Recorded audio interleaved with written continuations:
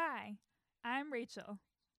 And I'm Emma, and we are the STEManistas We educate the public about science and the news.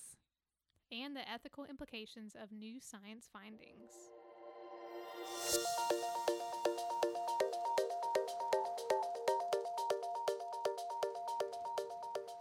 As promised, today we'll be talking about blood type diets. But before we get into that, we wanted to briefly introduce some basics of blood types. What are blood types? Well, you probably heard about the groups A, B, and O when talking about blood types. These letters refer to antigens, which are basically little identifiers that are on the surface of a person's red blood cells, as well as antibodies that are present in the plasma. As a reminder, an antigen is something that's recognized by the body as a foreign object that can then mount an immune response. Using the identifier analogy, you can think of an antigen as a unique identifier for your immune system. An antigen can be many things, part of a virus, allergens, or even toxins. Everyone has an H antigen that is the foundation of your blood type. Some people have instructions to add special sugar groups to the H antigen. Depending on the type of sugar, these new antigens are classified as either A or B. These are the classic types that you've heard of before. So if you lack the A and B antigens, you just have the plain old H antigen, and this is called the O blood type. In addition to A, B, and O, there's a protein called the rhesus factor, or Rh for short, which can be either present, and this is called Rh positive, or absent. This is called Rh negative. A person can have only A, only B, A and B, or neither antigen. And when you combine this with the presence or absence of the rhesus factor, this comes out to 8 different major blood groups. And the type of blood group becomes very important when the person needs a blood transfusion. Because the body can recognize what is self, a person with an A blood type having A antigens on their red blood cells will not produce antibodies against the A antigen. However, they will produce antibodies against the B antigen. So this is why blood transfusions have to be thought out very carefully so that the person doesn't mount an immune response against the blood being given to them. People with an AB positive blood type are called universal recipients because they contain all the possible antigens on the red blood cells and none of the antibodies in their plasma. Whereas people with an O minus blood type are called universal donors because they have none of the antigens on the red blood cells and thus can donate blood to anyone. Unfortunately, people that are O minus would recognize all the antigens, A, B, or rhesus, and other blood types, so they can only receive transfusions from other O minus donors. And it just gets more disappointing for the O negative people of the world because studies show that mosquitoes are more attracted to O blood. How did they test that? That sounds like a fun science experiment. It was actually kind of clever how they designed the study in this 2004 publication. So in the experiment, they amputated the proboscis, which is the mouth part of the mosquito that it bites you with. And then they had participants put their arms into an aquarium tank containing these mosquitoes with the amputated proboscis. So the mosquitoes would land on volunteers' arms and try to bite them, but not be able to because they had this amputation. So they did this experiment with one volunteer at a time and counted how many mosquitoes landed on that person's arm within 30 seconds. And they found that significantly more mosquitoes landed on the arms of participants with O blood types compared to those with A blood types. That's fascinating that mosquitoes can even distinguish the blood types. Is there any advantage to the mosquito for feeding off of one blood type versus another? Well, yes, according to a 2021 study, in this study, it was designed a little bit differently than the 2004 study.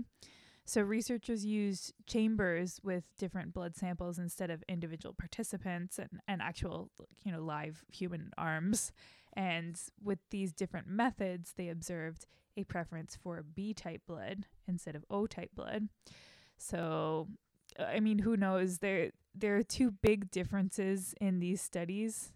One being the actual, the use of real human participants compared to just blood samples.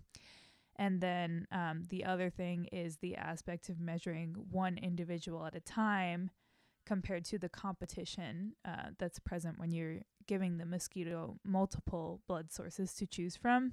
So it makes it kind of hard to compare the two studies. It's often the bane of scientists' existence to prove reproducibility. This is a great example of studying the same question, but doing different experiments to get the answer, and then getting a different answer. Science is not always 100% crystal clear.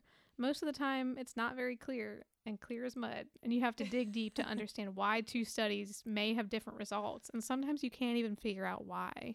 This is the fun part to me, is trying to reconcile this stuff. I don't know.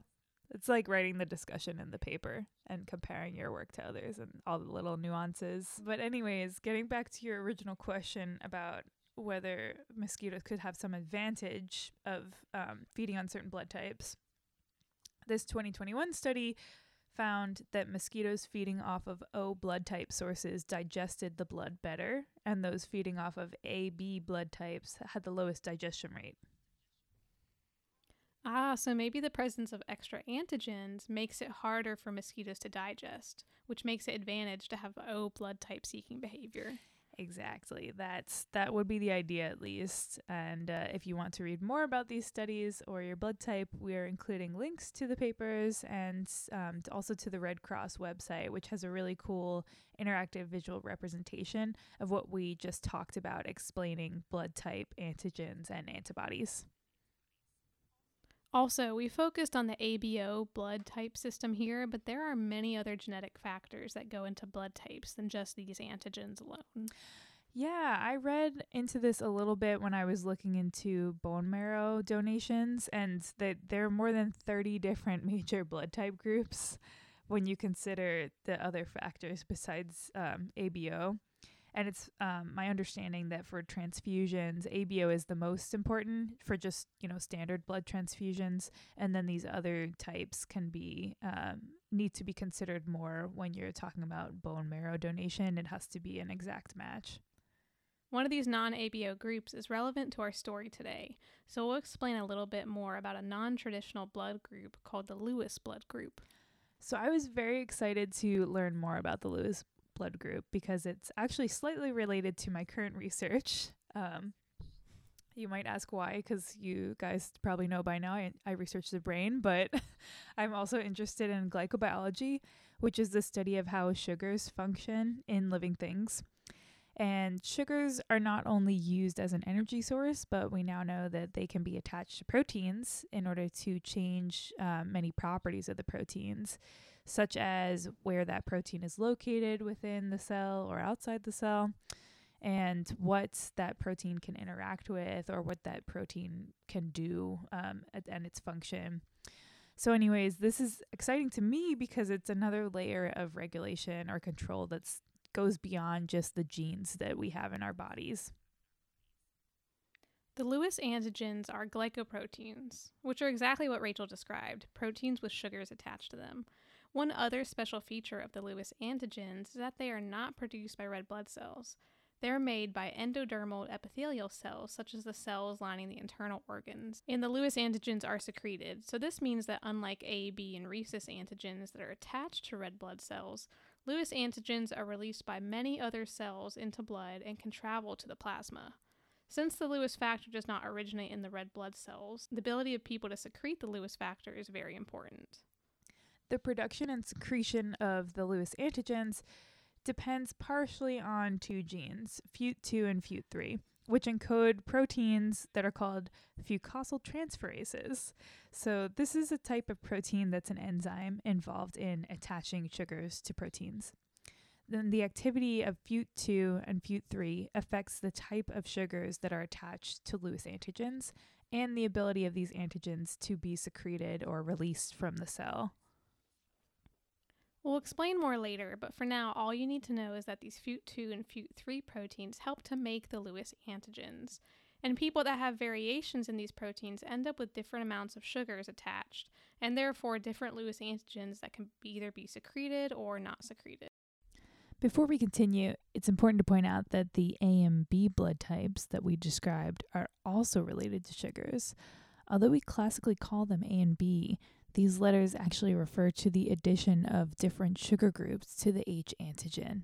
So now to dive into a interesting diet. Rachel, have you heard of the blood type diet? Only whispers. Please elaborate.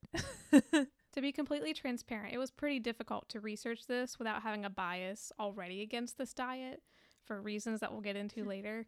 But I aim to understand it well enough to discuss the scientific premise behind it, which is a very small scientific premise. Anyway, back in 1996, Peter Damo proposed a new diet based on blood types, and he laid this out in the book Eat Right for Your Type.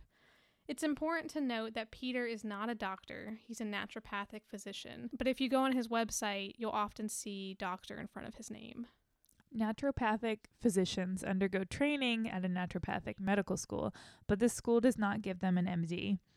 Naturopathic physicians focus on looking at a whole body picture of health. We don't think this is wrong, and it can be argued that MDs should actually have a better understanding of exercise and nutrition. But naturopathic physicians do not undergo the same rigor of medical school, and thus they're not doctors, even if they claim to be otherwise.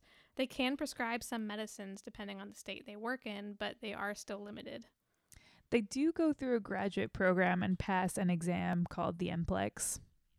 And they make the distinction between naturopathic physicians who go through a program and exam and naturopathic physicians who may just get some generic training online that's not as rigorous. Anyways, the point we're trying to get across is that Peter D'Adamo is a naturopathic physician and not an MD.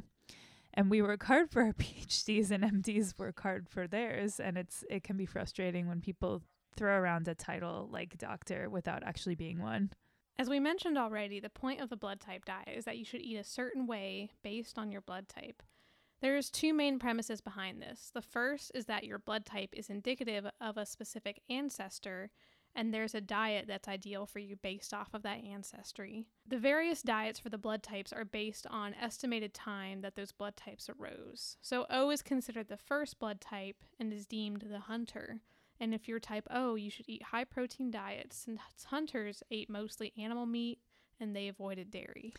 Type A descended from agrarian ancestors, so they should eat mostly vegetarian diets, though it is argued by some that type A was first, not type O. Type B are considered the nomads, and they can eat just about anything and should focus on exercise, as opposed to the other groups. For type AB, these people can eat most of what is type A and type B, and they are susceptible to certain diseases. There is some truth to certain blood types being more susceptible to different diseases. Individuals with A and B blood types are more likely to get a blood clot than type O, probably due to what we mentioned earlier with if you have more antigens on the surface of your blood cells, that can cause some hindrance in the blood being able to clot more.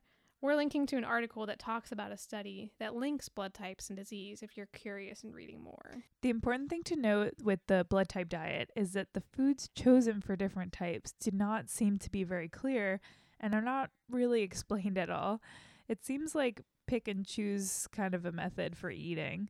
Further, some studies have been done on the blood type diet and have not found any evidence for the diet to actually work.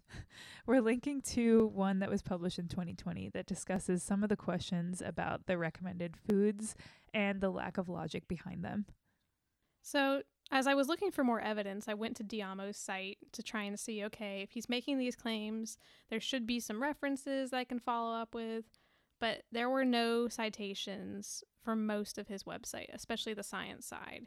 He throws out all this information and expects you to take it at face value, or he'll say, read my book and learn more. That is the biggest red flag known to man. Just put that red flag emoji, Yes. like think of it big in your head right now.